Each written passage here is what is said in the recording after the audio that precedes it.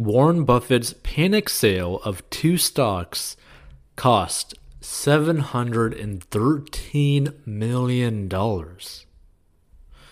So famed investor Warren Buffett is known for holding S&P 500 stocks forever. But two stocks he didn't follow his own advice and highlighted a major trend in this year's market. 2020's losers are among 2021's winners and some of the biggest winners so far. So Buffett unloaded Berkshire Hathaway's BRKB shares of energy firm Occidental Petroleum, or Oxy as the stock symbol, and industrial United Airlines, UAL, in the horrendous second quarter of 2020. And yet both have powered higher in 2021's value-driven market, and not by just a little. Occidental is the S&P 500's fourth best stock this year, up 77%, and United is up more than 30%, putting it in the index's top quintile. It's easy to see why Buffett sold. Occidental was the worst stock in the S&P 500 in 2020. Plunging oil prices in 2020 sent shares of Occidental down 77% in 2020. And United Airlines lost half its value in 2020, making it the fifth worst stock in the S&P 500. But in the value stock-led rally of 2021, where last year's worst stocks are soaring, both these stocks are coming alive for investors looking at the right indicators now. Buffett is feeling the S&P 500's major flip-flop in the wallet. The index's worst stocks are turning into the best ones so far in 2021. The numbers are staggering. All 50 of the worst S&P 500 stocks in 2020 are up this year so far, says an investor's business daily analysis of data from S&P Global Market Intelligence and MarketSmith, and not by little. The worst S&P 500 stocks of 2020 are now up an average 33% in 2021 so far. That blows away the S&P 500's 5% gain this year, and the bottom 10 S&P 500 stocks of 2020 are doing even better, up 44.8% this year. Most are energy stocks. Some of the bounces are remarkable. Take Occidental. Shares are up more than 76.9% this year already to 30.63. That must sting Buffett a little. Shares got down to 18.30 apiece at the end of the second quarter, the period in which Buffett unloaded his nearly 19 million shares. The stock dropped in half from the start of 2020 until the end of the quarter Buffett finally sold.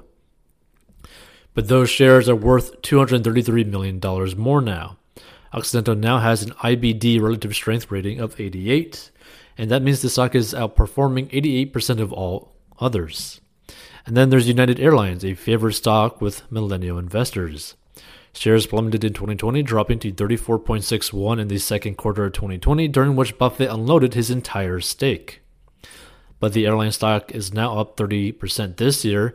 That makes the 22.1 million shares Buffett sold worth $480 million more. There's no denying the pandemic and falling economic shutdown caused this flip in the market's winners. Cruise line operators in the S&P 500, with Buffett doesn't own, show the point. Carnival, CCL, tanked 57% in 2020 to 21.66 a share as bookings dropped off. It was the second worst stock in the S&P 500 in 2020. But shares rallied 31.4% this year to 28.46, making it the 54th best S&P 500 stock this year.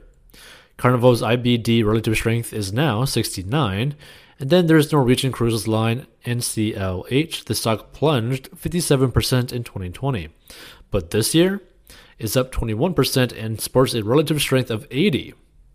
Do you know if you should buy Carnival stock now? Don't feel too bad for Buffett. Shares of Berkshire Hathaway are up 13.5% this year as many of his other value investments like railroads and financials pay off. But he's not getting much comfort from his largest public holding. Apple, which is nearly half his portfolio, is down 9% this year, but it does offer a dividend, so keep that in mind. Feel free to become a member, support this news commentary in the description. Check out 14box.com to master your money, personal finance lessons, personal finance courses. Contact us with your personal finance question or story. Now, the thing that you got to understand about this specific situation is that Warren Buffett didn't have diamond hands, right? That's pretty much to keep it simple. Because the thing that you got to understand is that there's a few ways to invest your money. You could basically invest in the market as like a whole, which is the laziest way, but also one of the laziest best ways to invest into the market is just to invest the whole market. Another way is for income producing investments like dividends. And another one is doing individual stocks. Now, the way you gotta look at individual stocks is that pretty much picking an individual stock is basically gambling, right?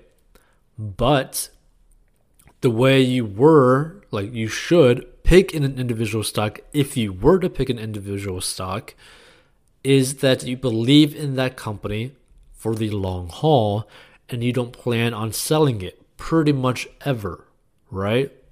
You certainly don't buy a stock with the assumption of trying to sell it within a year because you don't want to pay basically 50% of it in taxes, right? Which is, I feel so bad for day traders. Like the amount of calculating that some of their accountants probably got to do are just probably so absurd, especially if they're doing crazy amounts of trades. But the whole point of investing is to grow your wealth over time. And you typically should put money into companies that basically you would be okay with losing every cent of it. Now, obviously, it's very unlikely that you lose every cent of it. But if you look at your money that you put into the market, specifically into individual stocks, if you were to go that route, as that money doesn't exist, then don't really ever sell your investments, right? Because you always want to grow your positions. You always want to grow your net worth. You always want to grow your assets. Now, you don't want to put all of your money into just like one stock. That's very foolish. If a company just goes and gets kaput, basically you lost all of your money. But if you were to pick like kind of like a diverse portfolio of individual stocks, that is potentially an option as well. But the way I view investing into individual stocks is that individual stocks are more so like YOLO investments. And what I mean by that is you should have your main focus as like a diverse investment portfolio, like index funds, ETFs, that sort of stuff that trade either a whole niche, like a whole sector, or the whole stock market, right? Or like the whole kind of like stock market in the sense of like a income producing investment, which we talked about before. Because individual stocks are very volatile. Some people cannot handle the emotions of seeing their stocks go up like 20% and then down like 40, right? Some people just cannot emotionally handle that. So they will end up buying high and then selling low, which is pretty much what Warren Buffett did with these companies. So you got to keep that in mind. You got to keep things very safe when you do individual stocks. Like it's going to be like pretty much the same thing that you do with cryptocurrency, right? Invest into a crypto coin that you think has the potential to grow long term over like the next 5-10 years, right? But understand that you should basically view the money that you put into it as basically, oh, that money doesn't exist anymore, right? That's the way to view investing into individual stocks or cryptocurrency, because you really can't put your money, like the way to view it is like the money is at a higher risk than say an index fund, an ETF, that sort of stuff. It's just a higher risk, so you keep that in mind.